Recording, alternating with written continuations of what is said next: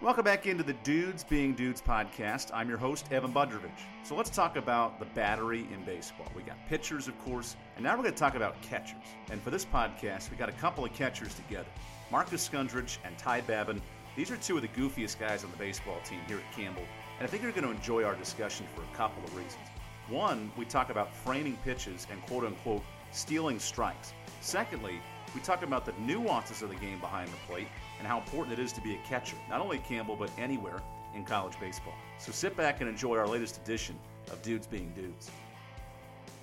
Okay, so we decided to bring in two catchers today because we wanted to get educated on stuff behind the plate. We have Ty Babin and Marcus Skundrich, known as Skundy.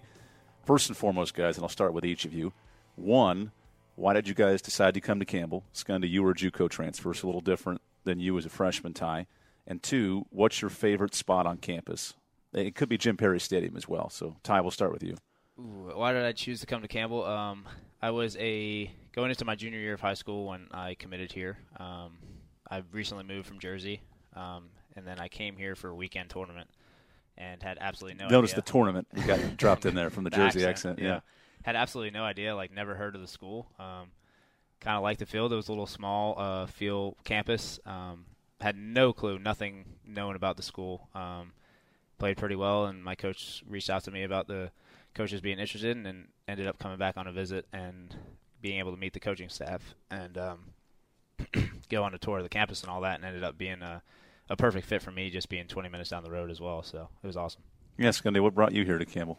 I had a tournament, or not tournament, a showcase my sophomore year in junior college, and performed well. I had Jake Wells reach out to me later after that game, say, hey, I liked what I saw. Would you be interested in kind of taking a visit out to Campbell? So I flew out with my dad about a week later, came out to the campus, met Coach Hare, met Shoemaker a little bit, and kind of just got to meet the team. And I definitely kind of fell in love with the campus right away.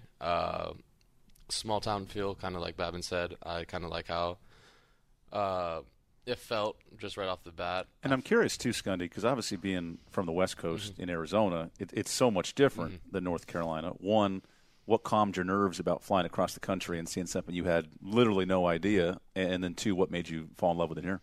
So I wasn't too worried about coming across the country. My freshman year out of high school, I went to Western Oregon.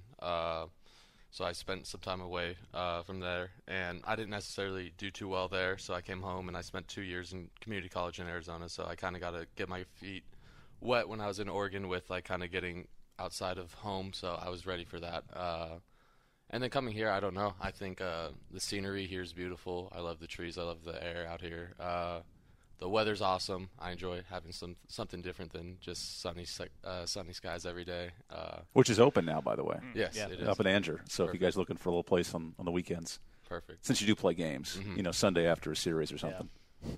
I'll be there. So I'm curious, we'll talk about the bowl culture, first of all, because it took a lot of pictures this year with you guys sticking the bowls on your head and doing all that fun kind of collaborative stuff.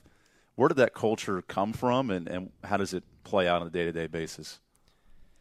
I guess I'll take it. So my freshman year, Coach Wells was here. She was our D-Ops guy.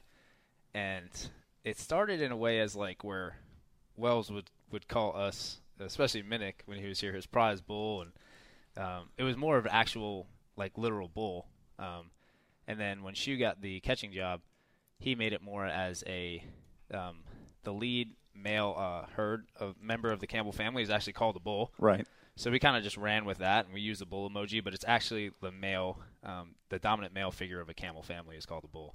So that's kind of how that started, and that's what a catcher is on the field to us. So there's a lot more to that than I would have thought in that answer. There's a lot. Yeah. Skundy, so since you guys, last year you had 7 catchers, and then this year you have at least 3 to 4 who play a lot. How do you guys keep the camaraderie up as a group? That's a really good question. I know last year was kind of my first taste of not starting necessarily. I played 2 full seasons in junior college, and it definitely was a challenge at first. I noticed I was a little bit sour about not playing right off the bat, and I feel like it kind of rubbed off on people, and I saw myself kind of lesser because of that. And then about halfway through the season, I realized like that's not who I want to be as a leader, and that regardless of if it's me in the lineup, whoever gives us the chance to win that day deserves to be there. So I think it comes from that. I think Babin's in the same boat.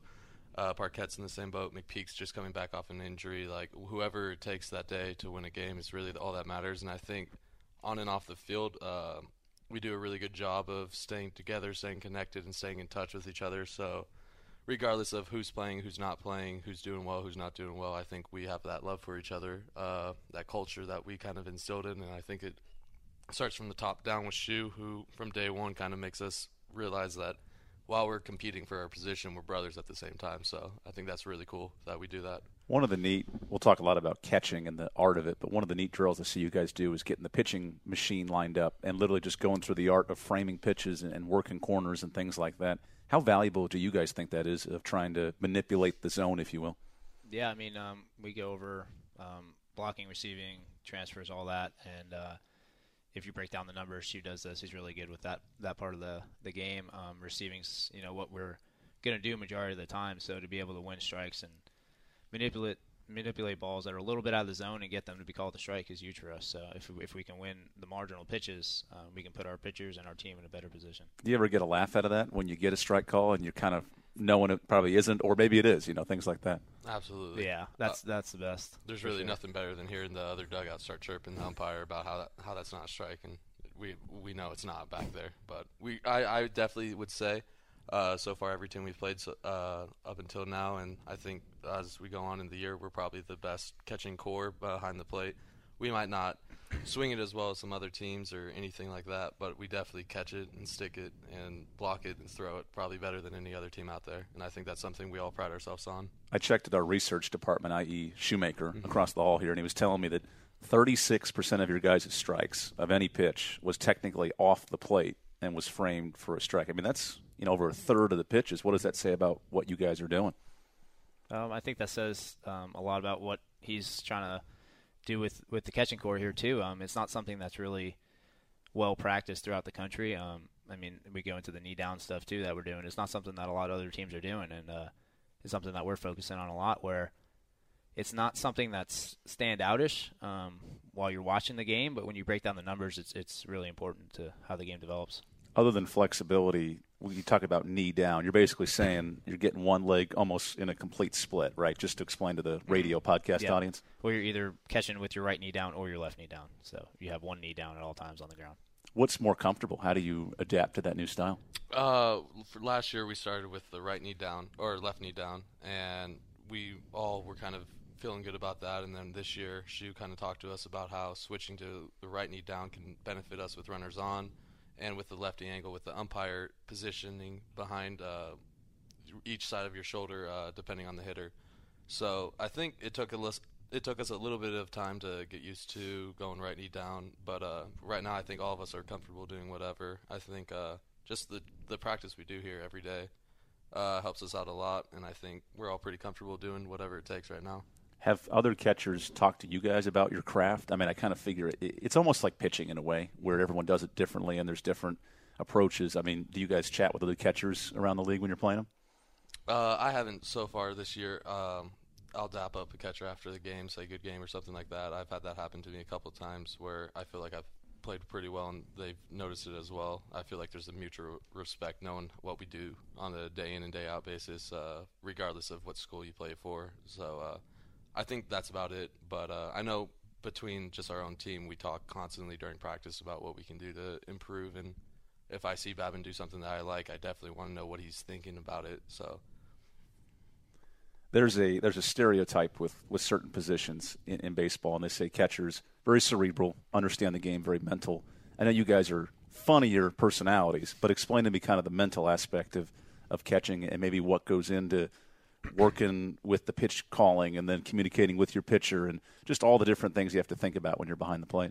I mean, we can even go back to the question you said before at the beginning, talking about how like it is when you were talking about playing time and all that and how we're so close, is because I think we all understand how it is an extremely tough position. I mean, we think maybe we're biased, but it's the toughest position on the field, and there's so much that we have to account for and consider in all aspects and be aware of. So, I mean, that's just kind of our mentality going into every aspect is how we have to be the best to give off the best view for everyone else and provide all that energy and just be, because we're the eyes and ears for the entire field. We see everything, so we have to be able to be locked into everything, make sure we know where we're going, where everyone else is going at the same time, take control of our staff, know when something's off. So we kind of have to be a quarterback of every aspect of the field and of the game, so we have to really make sure that we're locked in and ready to go no matter what the situation is.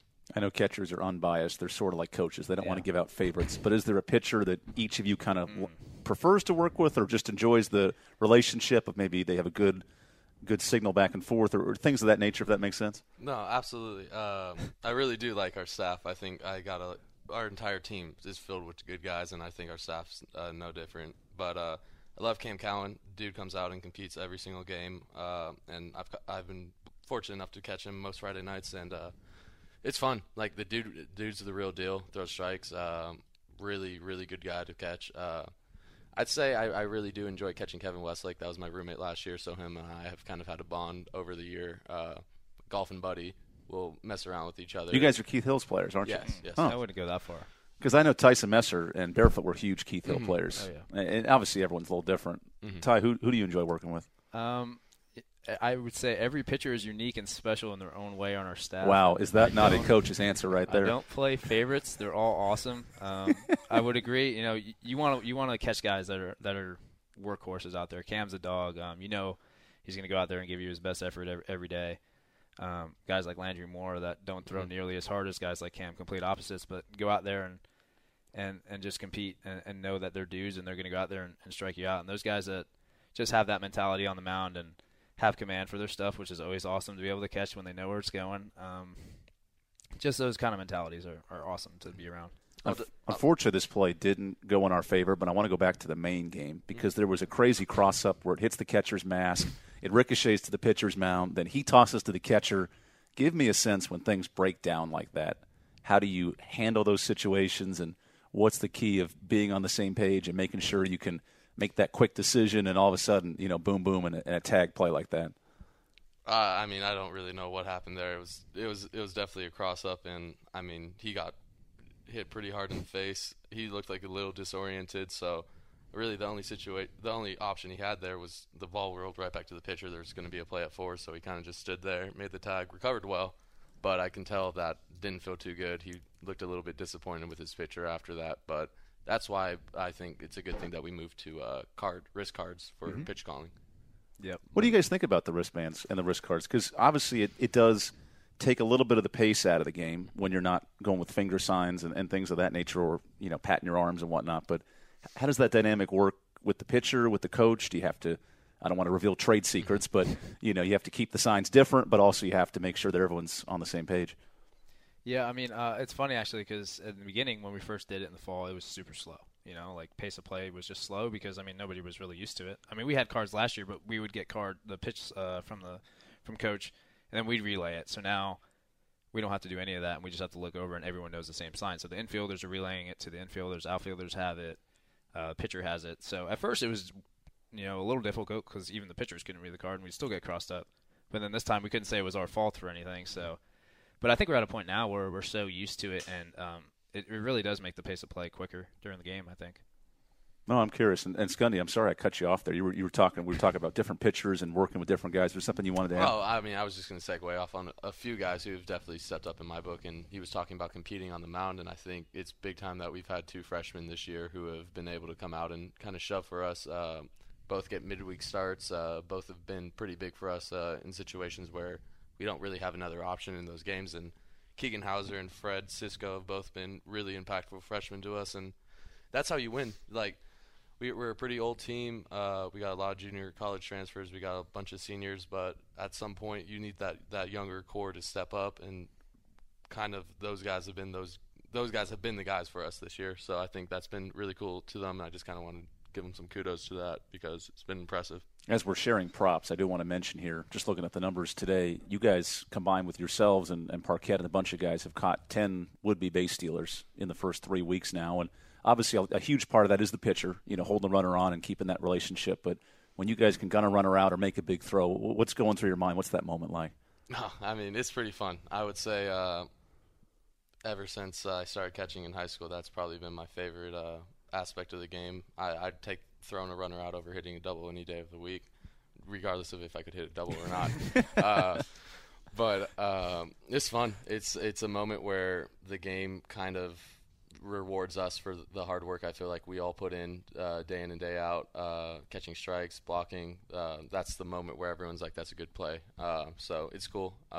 Feel pretty good about ourselves, but it's fun. It's fun. It speeds up the game, gets us out of big jams. I know we've both thrown out some runners this year in situations that have kind of turned the inning around, and just being able to do that as a core, especially not just one guy can do this, one guy can do that. Like, all of us combined can do everything really well right now. I think it's pretty good for our team. You guys mind if we talk some big league catchers and things that stand out to you about kind of the game? So I was doing some research coming in, and I saw that Roy Campanella, maybe one of the best catchers ever, he caught 57% of his base stealers in his career, and he played 15 seasons. I mean, just imagine, you guys are about 50%, 45% right now. What does it take to – pitchers have to help, but just to quantify how difficult it is to catch runners in the college game? Yeah, I think part of it is natural ability to have a great arm. I like to go back to Minnick. Minnick had an awesome arm, one of those just natural arms. And for me, it's something I've had to work on over the last 3 years specifically. I never really had a great arm. That was always kind of my biggest downfall. I could get it there accurately on the base, but it's just a matter of how quick I get it there. And I think this year was something I really took to heart and worked on getting a lot better. I mean, pushing by guys like this, he's got a really good arm as well, so does Parquette. So it's not easy. I mean, there's a lot of things that go into it regarding footwork and stuff, but just that ability to really just, be able to fire it down and just get everything you got behind it and just let it eat pretty much and get it there on time. Let it eat. I like that. What does that mean? Just let it eat. I don't know how to explain this, but you just one of those. It's like a pitcher throwing 99 or 100. Like, they're just letting it eat. Like, just full-blown everything they got behind the throw, just letting it. I'm going to say it again, just let it eat. I'm getting educated today. I appreciate it. Another stat I saw, which is crazy. So pop time is a huge number. From the second the catcher gets it in his mitt to releasing the ball, 1.88 was the average for JT Realmuto, who led the league in the MLB. I want to say, okay, so his WAR just for catching was 4.7. Unbelievable. So wins above replacement. I mean, are there catchers that you guys look at the big league level and kind of model your game or try to see what they do and pick their brain a little bit? For me, growing up, I mean, when I was little, Jorge Posada was my dude. Always loved Jorge. Just not even at the stats, because at that point I wasn't really big into that, just because of the mentality and the work ethic and the kind of dude he was. And then as I got older, the same kind of thing with Yachty for me. I loved watching Yachty. For me personally, I never really get into stats. Like, I won't really look at their numbers, but I'll look at their form and trying to see where they're at in their mechanics and all that kind of stuff. So Yachty was always a big guy for me, Buster Posey. But really, Jorge and Yachty were my favorite two guys to watch. Yeah, definitely. Kind of segueing off of what he said, I really enjoy watching Buster Posey behind the plate. And dude's going to be Hall of Fame, no doubt. Really good numbers, really good leader. And what I like to look at is the leadership part behind that. The guy commands the field, controls his pitching staff, and can make sure that when things kind of get out of hand that he gets it back in control. And I think that's something I try to model my game after, is being the guy behind the plate that keeps the pace, keeps the steady in the ocean of emotions of baseball. And I mean, it's kind of tough. We have bad games all the time. Miss of strike. There's little things that we notice that a lot of people don't notice, and I think all of us, Bab and I especially, are perfectionists in a way behind the plate, where we want to be as best as we can all the time. So it's a constant battle with us, trying to be as good as we can behind the plate and making sure that we're just on top of our stuff. And I think the way I watch Posey play, he does a lot of that stuff. I'm curious, too, because you guys have been described as some of the funnier or goofier personalities, and yet this position, it seems, requires a lot of mental focus and toughness and determination. When do you flip that switch, and what's it like just as yourself evaluating going from that fun, carefree, but also, mentally locked in and ready to go? I think everyone knows, especially us, there's a time and place for everything. Yeah, we like to have a lot of fun, and we still do. And it's fun being back there, and it's fun throwing guys out, and it's fun winning strikes. But if we're not locked in, we don't have a place to have fun. If we're not ready to do our job, we can't sit there and goof off, because you got to be able to back up what you're doing. And we can't be sitting there goofing around and then not being able to perform and get the job done for our teammates. So I think for us, like when we know we're in the lineup, especially it's a different mentality. You have a different routine of how you prepare to go in the game. So, depending on that lineup for that day, if I'm in the lineup, I'm going to go through a stretching routine and make sure I'm getting my mind right during BP or before IO or whatever that is. And then if I'm not, I'm still going to be able to get my work done. And then I'm going to make sure I'm on top of the rail, locked in, ready to go, attacking the other team. Make sure I'm trying to pick up grips, whatever I can to help our team win when I'm not in the game. I'm going to do the same thing. That brings up a great point. I want to talk about stretching as a catcher, just because of the flexibility required for that position. Is there extra stuff that you guys do that we maybe don't see, or what goes into getting your legs ready to receive 9 innings? I think you should ask the fifth-year senior that's probably a little older that needs some more time to get ready. Definitely. My body's pretty old right now. I feel young when I'm on the field. The adrenaline gets going, and I don't have any issues. But I definitely want to give some props to Rod. Rod keeps us right in the weight room. Rod keeps us right on the field. And I know where I'm at right now is definitely because of what he does with me on and off the field. Dude just knows what he's talking about. I'll do some hamstring stuff, some hip stuff, just a bunch of things for my lower half to get me going before the game. And I mean, it just makes a world of difference. There'll be days where I wake up on day 3 of a weekend series on that Sunday, and it's just like, man, all right, let's see what I can do. And I get to the field, and I hit some stuff with Rod for about 15, 20 minutes before the game, and I'm ready to go for that game. So it's pretty important. It's a physically demanding position for sure. I know all 3 of us, and McPeak as well, now that he's coming back from his injury, have to get some extra stuff done for our own physical health on the plate. I'm curious from the weightlifting standpoint, because I would think, and this is just me not playing catcher, I was an outfielder growing up, but maybe like front squatting or deadlifting would help getting deep in a squat and getting stances like that. Are there workouts you've noticed that have maybe enhanced your ability to get deeper into a stance, or like you said, get your knee out and extend your leg and maybe just steal some strikes, if you will? I like front squats. Skundy's on the other opposite end of the spectrum of that one, but I like being able to just front squat and get low into it. But the biggest thing I notice is it's tougher to do those things and try to – I mean, we're pushing weight regardless, and we're attacking everything we do in the weight room. But once season comes around, you can notice that you can still push that weight, but it's not to the same like strength ability that you used to have. So it's a little tougher to get it up, which is why we attack different movements and we do a bunch of different weights and we'll pull back some weeks before we start pushing again and pressing and going heavier, which is important, of course, because I think Rod also does a fantastic job managing that and making sure we're in the best position possible to be ready to go every day. But, yeah, I mean, we're always squatting regardless. So right. some days after catching a lot of pens and then going to the weight room and having to push some weight, it's a little bit more difficult than it usually is. But, I mean, we still get it done. Let's talk some fun moments because both of you guys have had some great Big South tournament moments over the years. And Ty, we'll start with you because you were first on this ring. You were the DH that year 2 years ago, and you had a sacrifice bunt where you beat it out, got an infield single, and I think delivered a tying run in the Liberty game, or maybe a go-ahead run, something like that. But your role was very different as a freshman. When you get a moment like that where you can literally play some small ball and move a runner in, what does it take to get ready for that situation, and what was the reward of delivering that moment?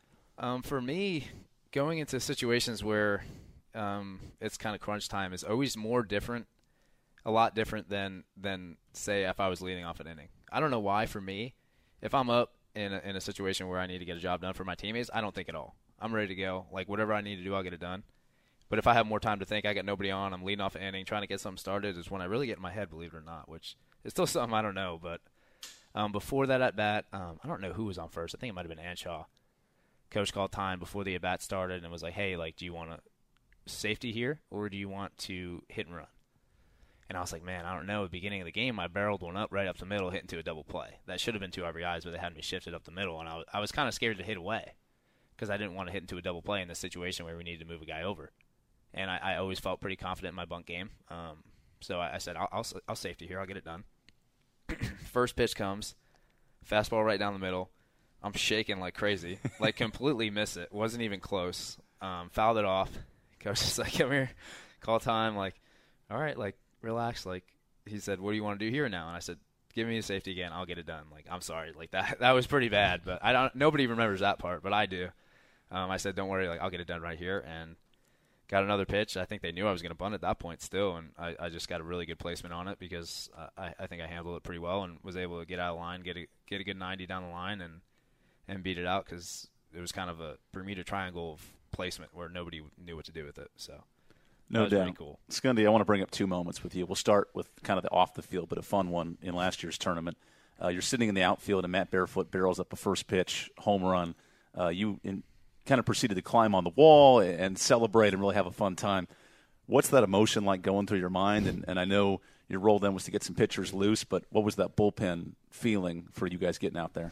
Oh, I mean, I tell this story to a lot of people just because I think it's very true of this program that my role last year was to be the bullpen guy, and I figured that out about halfway through the season, and it was what it was, kind of like I said earlier in the interview or podcast, sorry. You're not wrong either way. Those are both correct. The camaraderie at the end of the year was just crazy.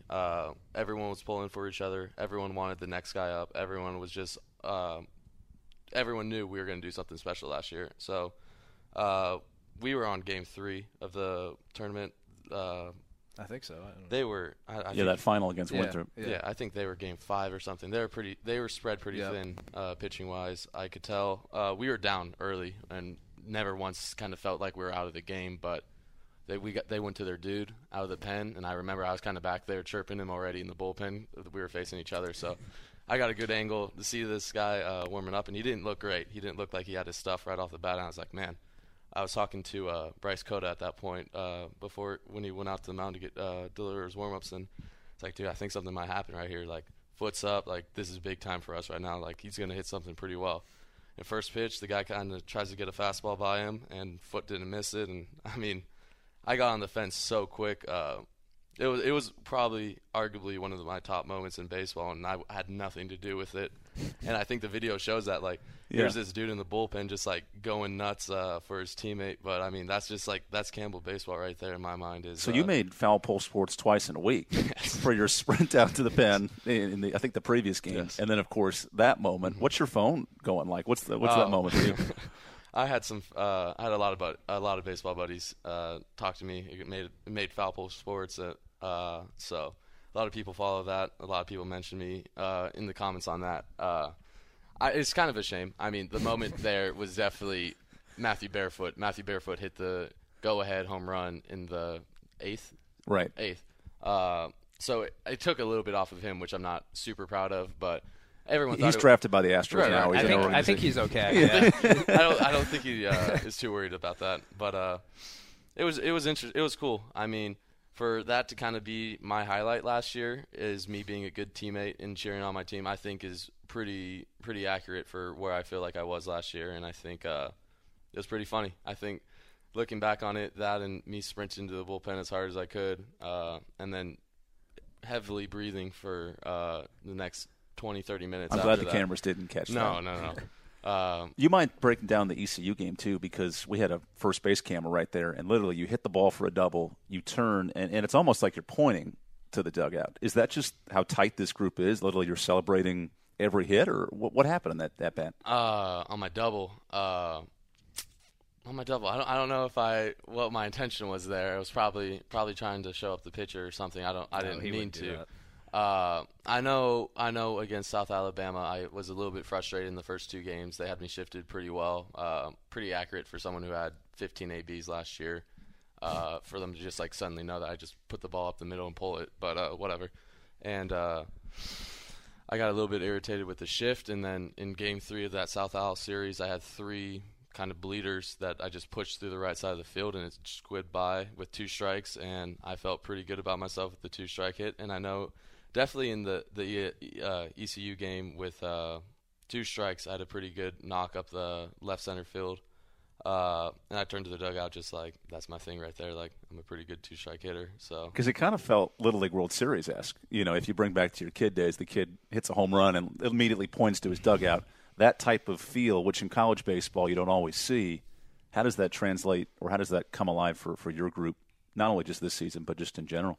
I think everyone has their own unique double celebration too, or celebrations when they get hits.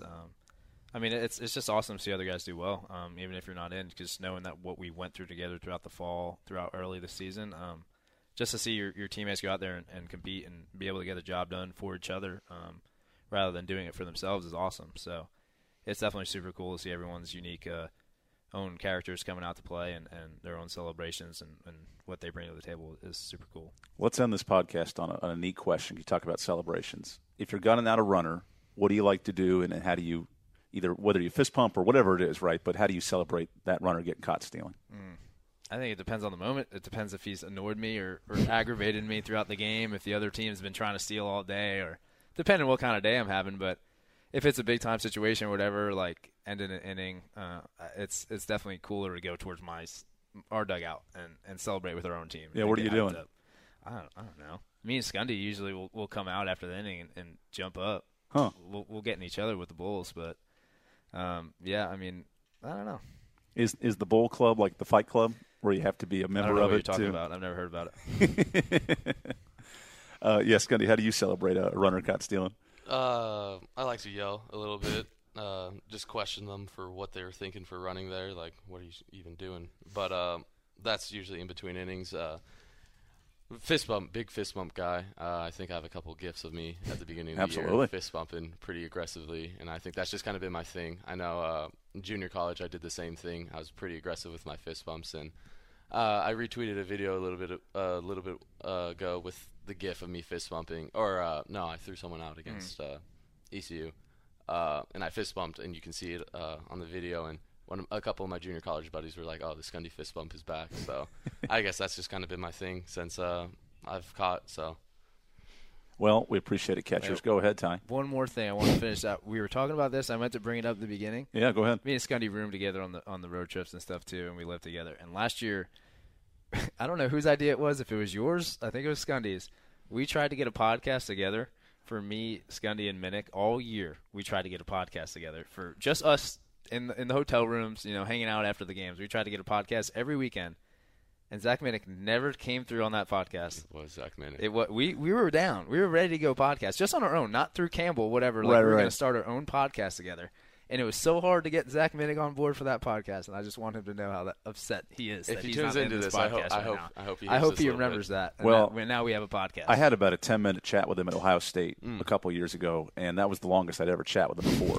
We talked about like West Virginia high schools, and I did all this Google searching and tried to find the right question to get him to talk. And yeah, he would go on for about 10 minutes, but I don't know if he could do a 30-minute one like we did today. Yeah, on his own terms. Well, thanks, guys. We appreciate you jumping on the Dudes Being Dudes podcast.